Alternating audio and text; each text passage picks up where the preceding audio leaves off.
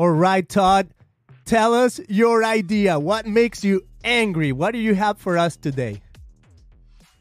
Well, I think it would be an idea that I talk about in the book. We're going to talk about that there's this idea floating around in the church that if people just understand enough about God or scripture in their head, they will automatically grow and experience healing.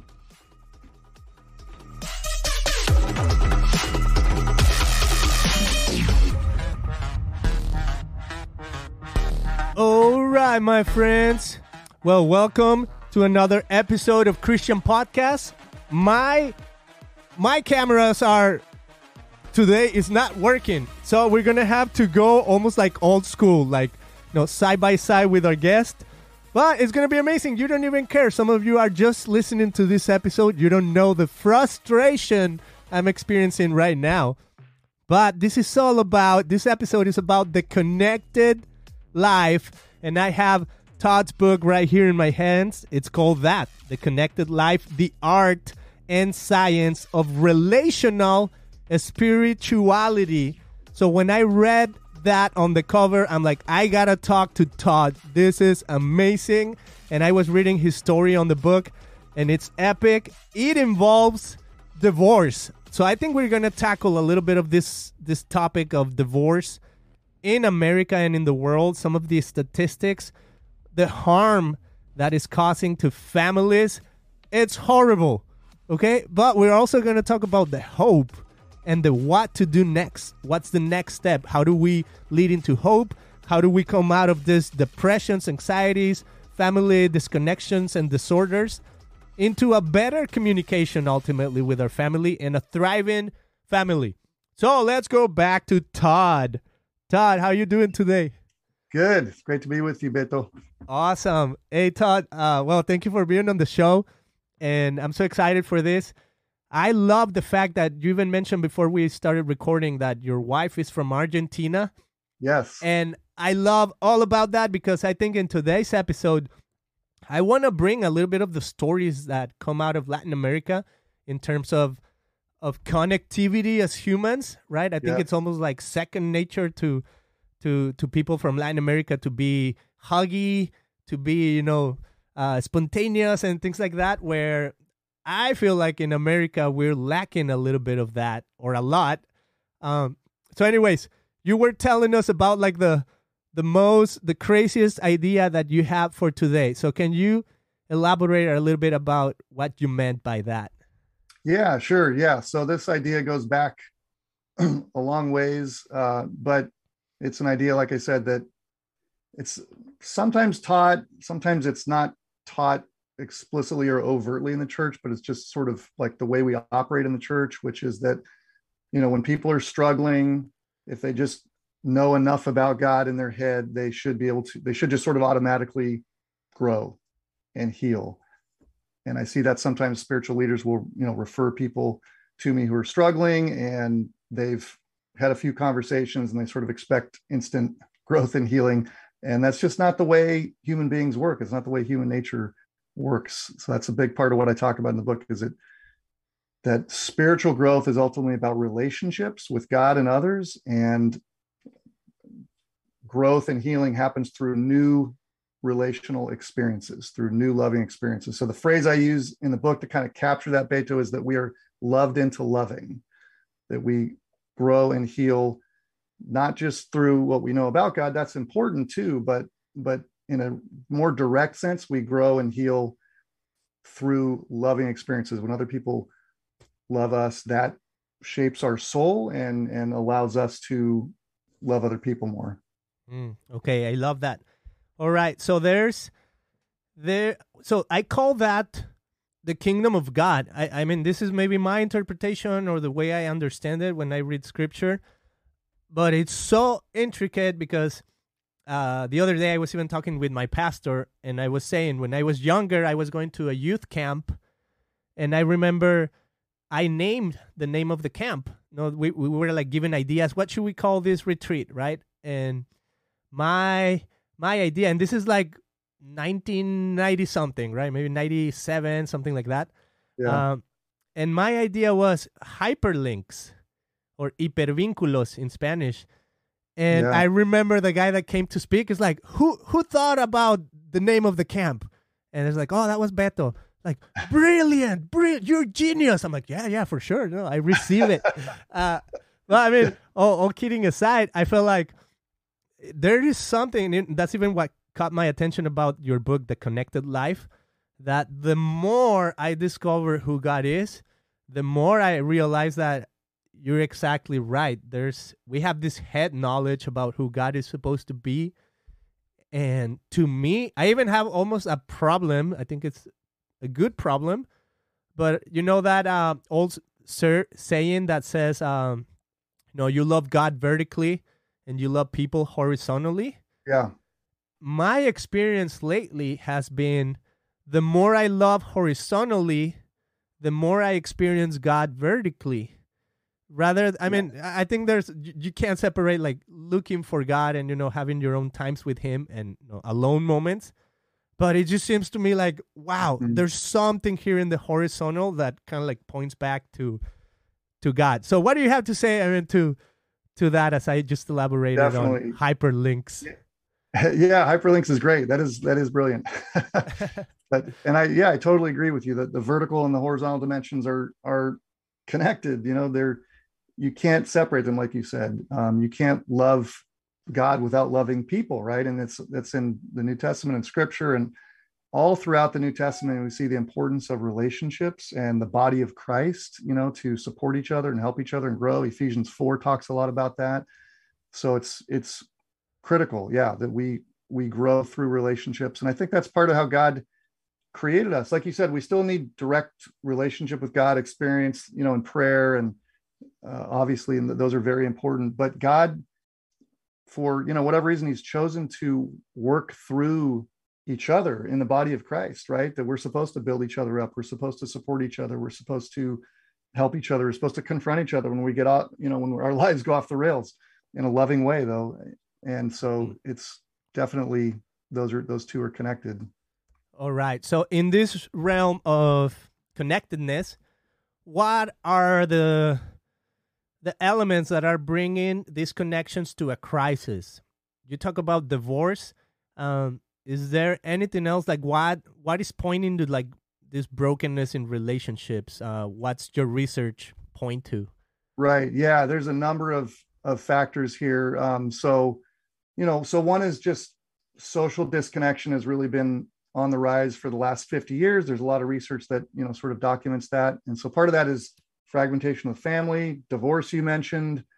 So that really started in the, probably the 1970s, maybe a little bit before that, where that started to go on the rise. And so I tell a little bit of my story in the book, where my parents separated and then divorced. And it was right at the peak of this sort of epidemic of divorce. And that really increased until the 1980s, and then it kind of tapered off. But most research kind of agrees that the dissolution of marriage through some form, either separation or divorce, is around 40 to 50% today. So it has tapered off a little bit, but since the 1950s and 1970s, it's increased. And so that's caused this fragmentation of family. There's a lot of research showing that community involvement has decreased over the last 50 years. So Robert Putnam is one of the researchers who's done a lot of work in that area. He wrote a landmark book called Bowling Alone that documents a lot of this, the decline in what he calls social capital, which really is connectedness, and community. So like one of the stories I tell in my book, Beto, is my father-in-law, who grew up in Argentina. He's involved in the Lions Club. It's one of these community clubs. They do a lot of great things for the community. They raise money for charities and things like that. And, my generation and your generation, we're just not involved in organizations like that very much. I've never been, none of my friends are. That's something we've kind of lost. And then with that social disconnection, we've seen a rise in mental health problems, in the last 50 years. And, particularly even just when you go back to, with the rise of social media and the iPhone, we see around 2008, we see spikes in anxiety and depression that were not there 50 years ago. So it's not, in like preteens and teenagers, it's not just something that is part of being that, in that age group. It wasn't there 50 years ago. Wow. So, there's a lot of factors. And then of course the pandemic, obviously, but that just really exacerbated these trends that were already going on, I think. And so there's just, what I'm finding is more and more Christians feeling very disconnected from God, from others in community. Pandemic just really made that worse, right? As churches had to shut down and go online. And so there's this kind of growing sense of just emptiness, this nagging sense of emptiness. And we're all kind of searching for meaning and trying to make sense of our lives. And so, that's one of the messages of the book, is that we need to find meaning. It comes through relationships with God and others. We often search for it in ways that are misguided and actually kind of hurt ourselves. But we need to kind of really look for that in God and other people, and secure, healthy relationships. Yes.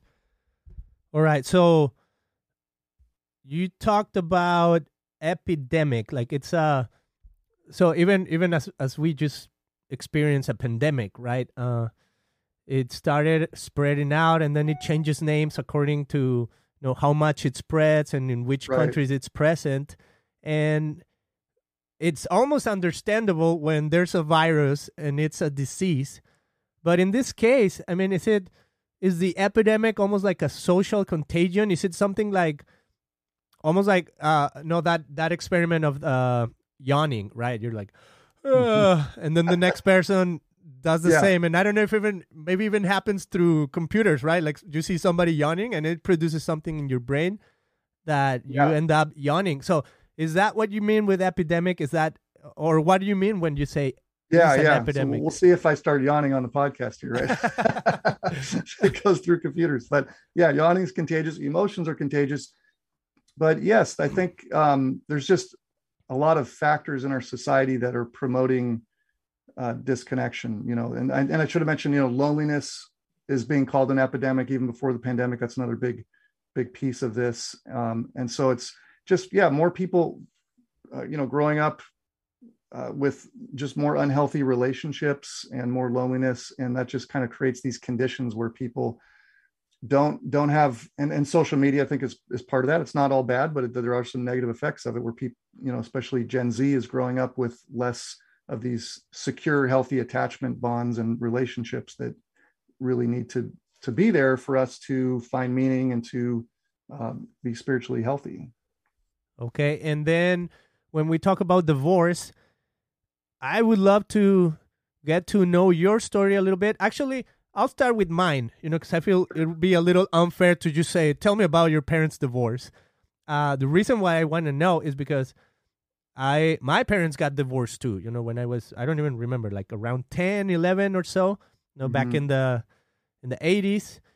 And I mean, it's almost like you don't know what's going on until later on, right? As a kid, like you may understand a little bit about, okay, they're separating. You may understand a little bit of your own emotions, but I feel like in a bigger sense, you don't realize how deep that is until later on. So with that, I mean, after you tell me about your story, I want to kind of like come back to saying, can we even learn how to forgive our own parents because of those decisions? Because I feel like it's important for those of us who have experienced it to find our own healing, and almost to say to our parents, hey, it's okay.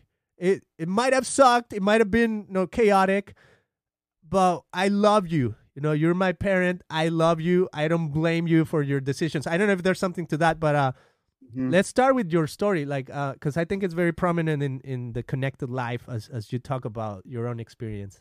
Right, definitely. Yeah. So my parents separated first when I was about 9. So this would have been late 1970s. So as I mentioned, right at the peak of this, epidemic of divorce, where it was becoming really common. And I think I mentioned in the book of, my little circle of friends when this happened, it was the summer after I was in 4th grade, all but one of them came from divorced families already by that point. So it just was something that was becoming pretty normal at that point. And I think you're right, Beto, that you don't, as a kid at that age, you don't really realize the impact.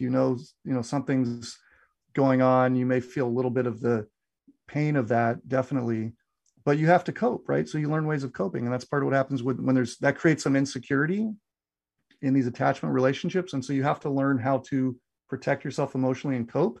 And that's good in a certain way, but there's also a cost.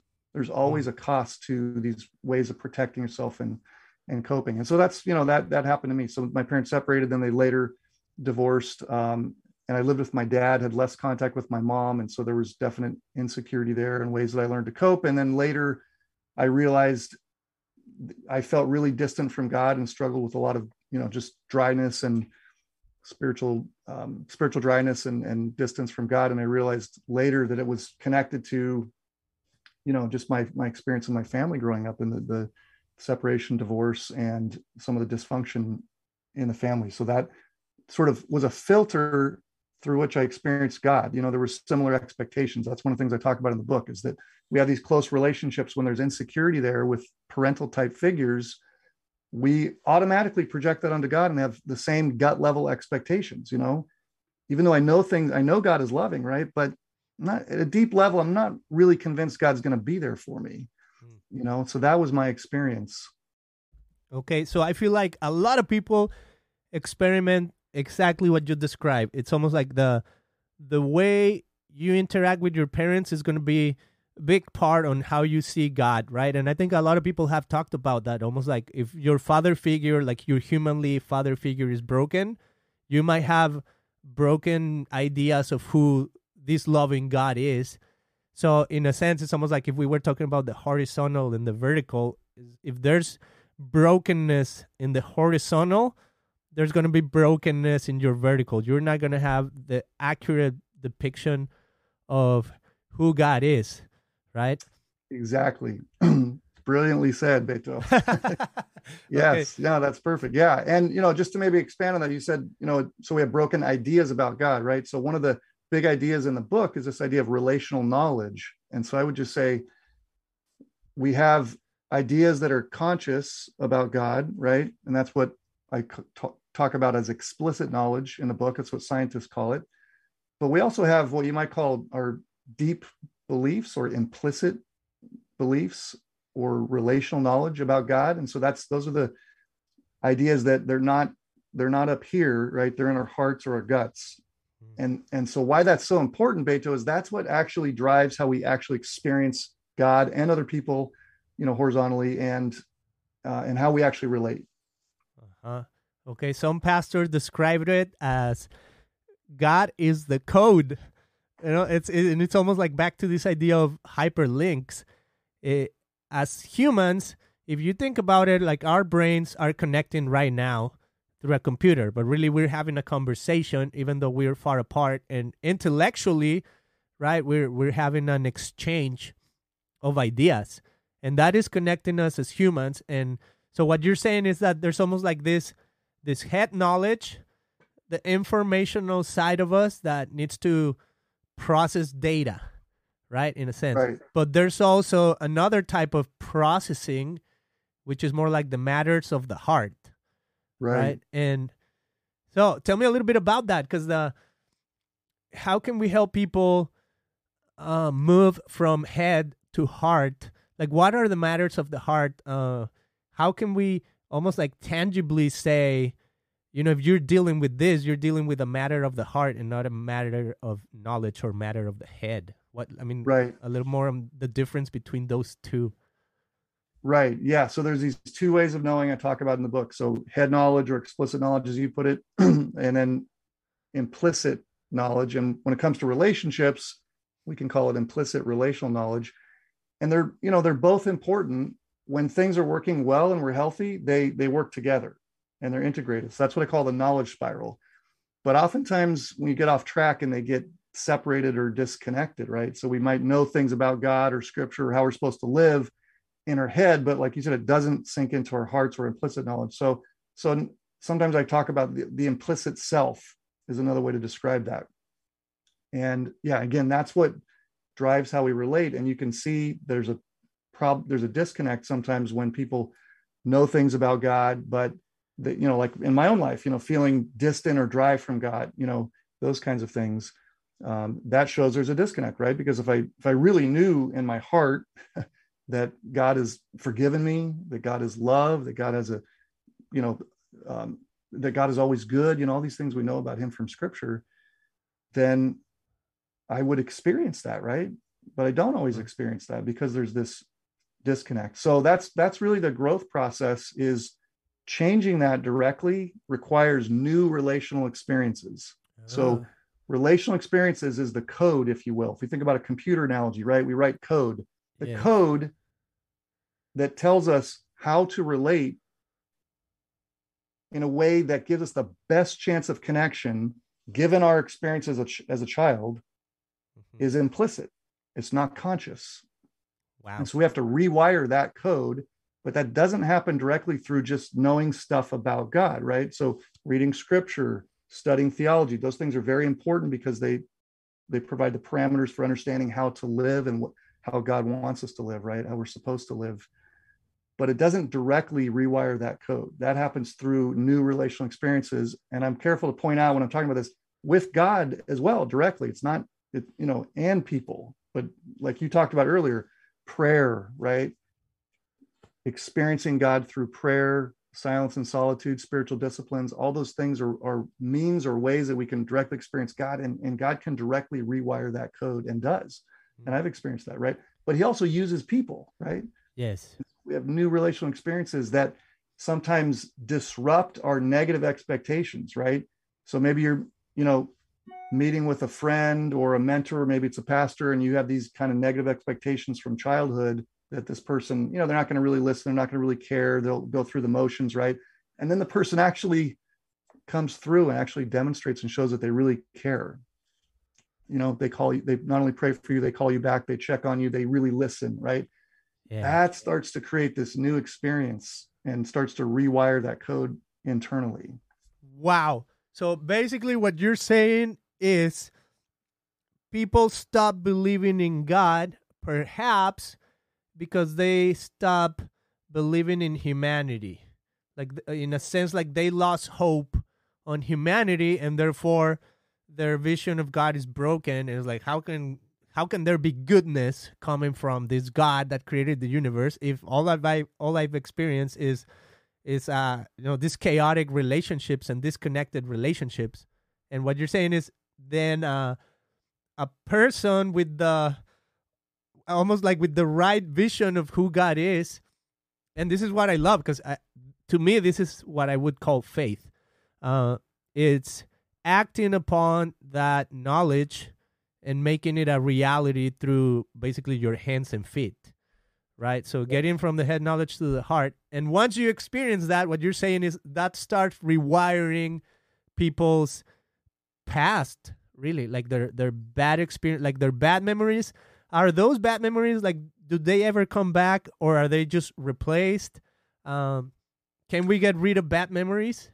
Yeah, so great question. Let me come back to that. But I love what you said, Beto. I think that's, that people sometimes stop believing in God or maybe struggle with God because of human relationships. And I think that's there's so much truth to that, right? Because, so we're created in the image of God, right? That we believe scripture teaches that. And so we're supposed to reflect God to the world, right?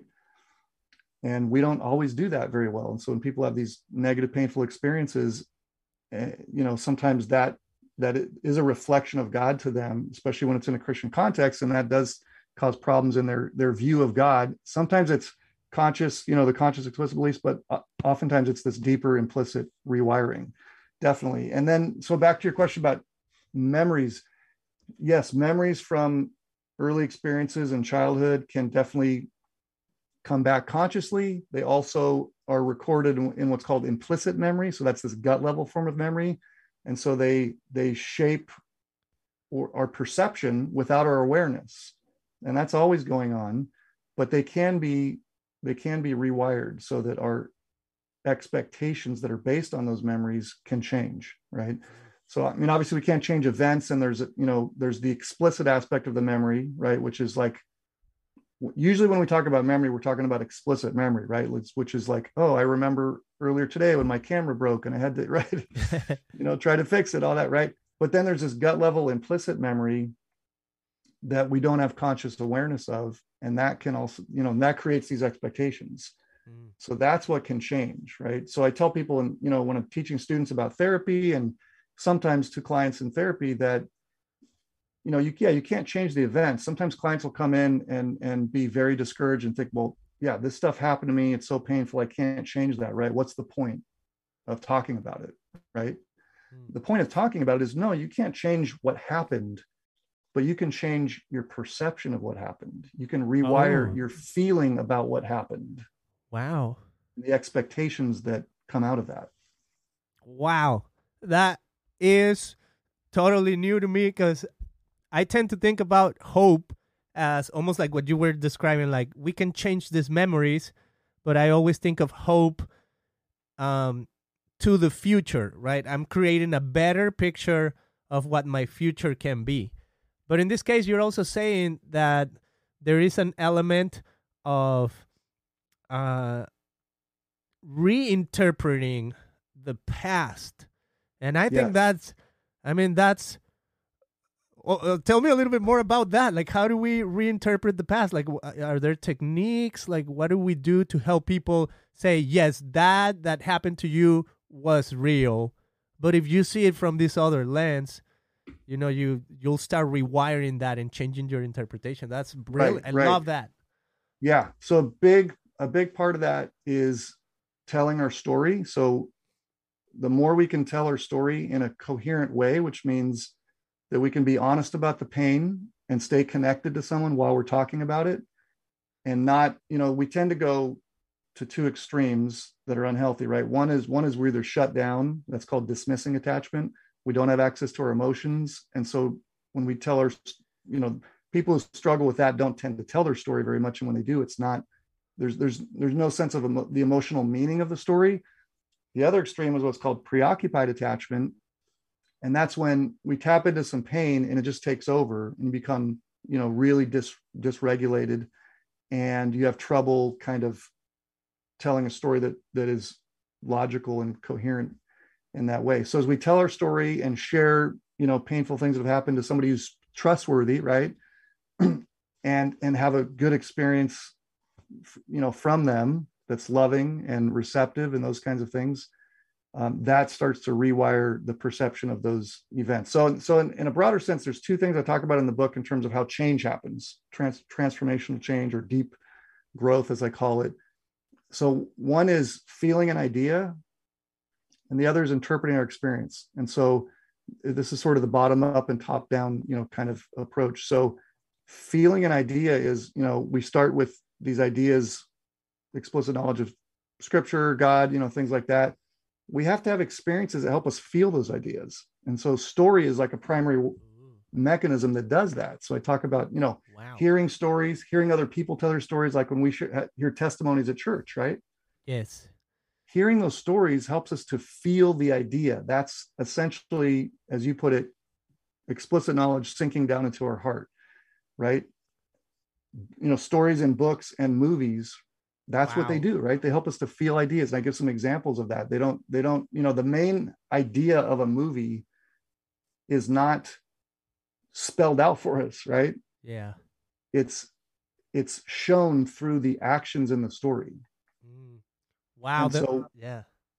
Okay. So I give an example of that, just like Star Wars, something everybody knows, like I forget which episode, like maybe the second one or something, Luke Skywalker is fighting Darth Vader, and the Emperor's behind him, goading him on to give into his anger, right? And so Luke there's one scene where he goes crazy on Darth Vader and cuts off his arm, right? And the Emperor's there, goading him again, like, give into your anger, come to the dark side type of thing, right? And so you see Luke pause. I think he turns off his lightsaber, and you can see he's processing, right? He has a choice in that moment. He can just continue to go down this path of going nuts, giving into his anger and trying to kill Vader, right? Or he can, trust the Force, right? Yeah. and seek good, right? And so, but they don't tell us that, right? Wow. It's not explicit knowledge, but we see him turn off his lightsaber and throw it to the ground. And in that action, you feel the idea that when we seek the greater good of humanity through the Force, in that context of that story, wow, good things happen. So that's a big part of it. And then interpreting our experience is the bottom up part, right? So the other one is top down, feeling idea. Interpreting experiences bottom up, right? So you have, we all have experiences we need to process, right? And that's a big, huge part of therapy, is putting words and language to our experiences, which is essentially telling our story, right? And so when you do that, it helps you take this sort of formless, experience that's, maybe painful. Putting words to it helps you to kind of get a handle on it. It helps you to bring it, to connect it to another person, right? So they can kind of see it more clearly. And that process of doing that actually changes the experience. Wow. Okay, so, well, okay, this is epic. But I mean, I got stuck on this part when you talked about Darth Vader, because he, first of all, was this the second time he was getting his arm cut? I don't remember. Because I think in the latest movies, which are the previous movies, I think they cut all his extremities. So this might have been the second time he's been hurt. The first one was Obi-Wan cutting him, and the second one was his son. But in a sense, I love that almost like coming back to his senses of Luke. Because let's talk about divorce. Let's say, and no, to kind of like bring it back to what I said about forgiving our parents. Yeah. Let's say Darth Vader is the embodiment of divorce, of that brokenness, of that hurt. And let's say this evil guy is the evil one, exactly who he is, right? And he's pretty much put in young Luke this thought of like, hey, you're so angry that even if this guy is your dad, even if he's your parent, all that anger, all that emotion, all that frustration that you have because of all the years of the divorce, this is your payback time. And in a sense, like, he comes back to his senses, and I guess he comes back to like the humanity of who Darth Vader is, right? Even though he's a beast, even though he's the devil incarnate, he was created in the image of God, right? Like he's a human. He's my dad. And I Right. think it's not until later when he realizes that, but the fact that he says, this is a human being, right? And that's what you're talking about, that it's almost like that's the moral of the story. And that's really what we're learning when we watch a movie. And I love all of that because ultimately, let me cough here.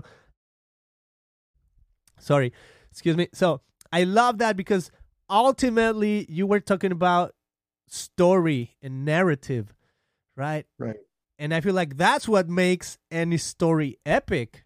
The fact that when you watch a movie, it moves you because of all the ideas that it's portraying, right? And Right. and when they move you, maybe it's because that head knowledge, it's coming into your heart and it's moving even the fibers that you don't even know that are there.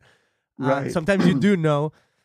And I love, because that is the difference between a movie with hope and a movie without hope. And a movie without hope, like I saw this movie, I don't know, some people might have seen it, but Quentin Tarantino, Once Upon a Time in Hollywood, where it kind of like talks about like this real happening that happened to people in the Hollywood industry. But the whole movie is about revenge. And it's almost like if you compare it to the story that you just said about Darth Vader, in this case, he came back to his senses and he kind of like learned to forgive, right? Luke learned to forgive and said, okay. And in this other case, no, they bring a flamethrower and they burn the people that committed the evil act, right? And maybe rightfully so for the people that experienced it. They're really not coming out in rage and saying, this is my payback, which is exactly what Luke didn't fulfill, right? I know I have revenge in me, but there's got to be something bigger than that. And that's the difference between these narratives of hope and forgiveness and retaliation. So let's bring that back to our own stories. Yeah. Right. Yeah. So how do we help people start seeing? We change. I don't know. I mean, just elaborate a little bit on that. Like, what do you feel when as I'm saying this? Yeah, definitely. Well, yeah. So, I mean, both of those stories are causing people watching them to feel an idea, right? There's a, in movies and story, it's often called the controlling idea, right? The big idea it's trying to get across. And again, it doesn't do it by, a statement. It's not teaching, right? It's helping you feel the idea through the actions and how the protagonist solves the big problem. And so in one case, you're talking about this, this other movie, I haven't seen that, but the idea that you're feeling when you watch the movie is about revenge, right? Yeah. It's like that we should take revenge. That's the path forward, right? Whereas the other one with Luke is about forgiveness, right? So they're shaping us in different ways. So feeling an idea shapes our soul in a way and motivates us to act in a certain way. So yeah, growing and healing. So I think with, back to divorce, definitely part of our own growth and healing process is forgiveness, is forgiving our parents and understanding, part of that is as you get older, right? You said like when you're a kid, you don't really know what's going on. As you get older, you start to be able to understand that, our parents were struggling with their own things, right? And so you can sort of take perspective and that helps with the forgiveness process. And ultimately, I think that comes from God, right? It comes from knowing that, knowing at a gut level that I am a sinner and that God has forgiven me and that I don't deserve that, right? That I'm not better than my parents or anyone else. And that helps me to forgive them and others. And so what that means is not holding things against them, right? Wow, that's so good. Okay, so before we go to our emojis to kind of like come to our takeaways of this episode, I just want to ask this: Is there another question I should be asking for today's episode when it comes to divorce, when it comes to helping people heal, when it comes to rewiring our memories? Is there another question I should be asking that maybe you'd like to say and like, oh, we didn't touch this and this is important? Yeah, I guess that would be, how does spiritual community play into this? And so there's a chapter in the book on that. And so I think that's ultimately the context, the body of Christ, speaking, from a Christian worldview perspective, that, that's God's answer. So it's relationship, but with God and others in the context of the body of Christ, that we help each other grow and become sanctified, right? To become more loving. So that's the idea of being loved into loving, that should be happening primarily in the context of the body of Christ and spiritual community. So we need to think about how do we structure spiritual communities in a way that really promotes that. And so I talk a little bit about that in the book. Some of that's just paying attention to the size of our groups, right? That there's a certain purpose for larger groups with worship. But we also need smaller groups where there's more intimate connection, right? Where we can tell our stories like we were just talking about. Yes. And shape each other and mold each other and support each other and develop more kind of attachment type relationships. And then as we do that, we become a light to the world. And that's God's plan, right? Wow. Oof. This is so good. Todd, amazing. Okay, so I guess one final question before going to the emojis and do our takeaways would be, I love, back to your Argentinian wife. Yes. And I just said right before coming on the show, that's why even the cameras weren't working and stuff like that, because I was doing this podcast in Spanish. It's called the same thing, and I want to invite people that are listening right now. If for whatever reason you happen to speak Spanish, check out El Cristian Podcast en Español right here on Spotify or iTunes. Next week we're going to start our YouTube channel too. And my goal, my dream is to kind of like start blending in, like bridging the experiences that we have as Latin American people, because our communities tend to have a lot of that we're lacking here in the U.S., right? You started Yes. with this phrase of bowling alone and the loneliness epidemic. And in a sense, I mean, I'm sure, Latin America has its own problems, right? But to me, my experience was we didn't have that type of problem. Community was granted for us, right? So would you elaborate a little bit about that connection between, the different types of societies maybe and your experience with the Argentinian wife? Definitely. Yeah, I think different cultures have different strengths and weaknesses, right? And it's important to pay attention to that. But I definitely think, my experience with my wife and her family from Argentina and the Latin American culture is very connected in community and the family, and much more so than my family.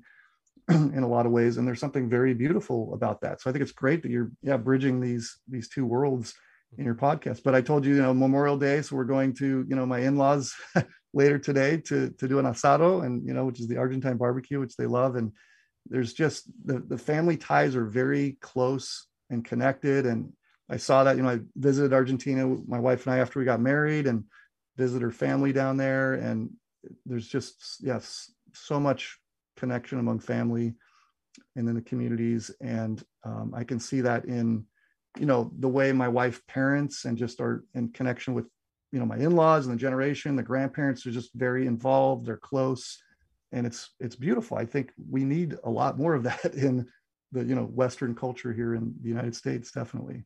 Wow, so good. Okay, so the takeaway is you need to marry a Latin American spouse. We'll just leave it at that. Okay, so this is what we're going to do. First of all, I want to give you my emoji reaction to this episode, and then we're going to go to your own takeaways or what you want to leave people with as we walk through our 5 emojis. But first, I'm going to take you to my emoji tombola, and I'm going to see if I can do it because, like I said, my whole system was kind of like wacky today, but we'll see. So emoji tombola, are you there? Reveal the emoji we're going to have today. Yes, it's working. And it's a holy emoji for the connected life. Holy emoji. I think this is totally about the other, totally about experiencing life together. And to me, that's what holy means. But now we're going to go to you, Todd. So from your vantage point, again, to kind of like summarize or give your takeaways, what is the most blasphemous idea that you can think of when it comes to the connected life? I guess the most blasphemous idea would be that we don't need other people to grow, and we can do it on our own. Wow. We don't need other people to grow, and we can do it on our own. So good. All right. That's the blasphemous idea for today. Skeptical. What are you skeptical of in the connected life? Or where did you see skepticism played out? Yeah, skepticism might be, there's some folks in the church who are skeptical of psychology and what that brings in terms of helping us understand healing and spiritual growth. Love it. Inspired.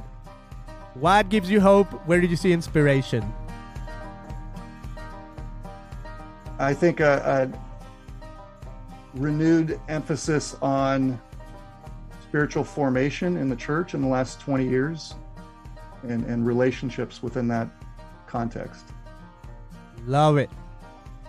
Next one is holy. So what is a holy idea in this realm? Holy idea would be that I think, as I mentioned, that we are loved into loving, and that love ultimately is the love that comes from God, from the Trinity, the love that has existed between the Father, Son, and the Holy Spirit for all eternity. We get to actually experience that love and pass it on to others.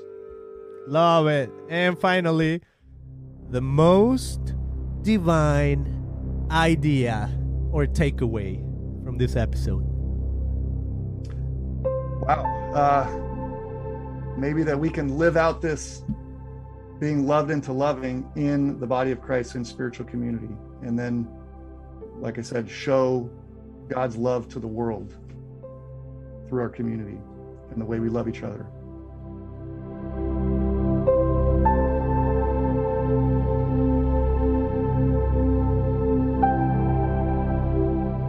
That was so good, Todd. That was amazing. I want to thank you for being on the show. This has been super helpful. This has been phenomenal. I love the fact that, your wife is Argentinian, and then you're going to go have an amazing asado. I almost envy you right now.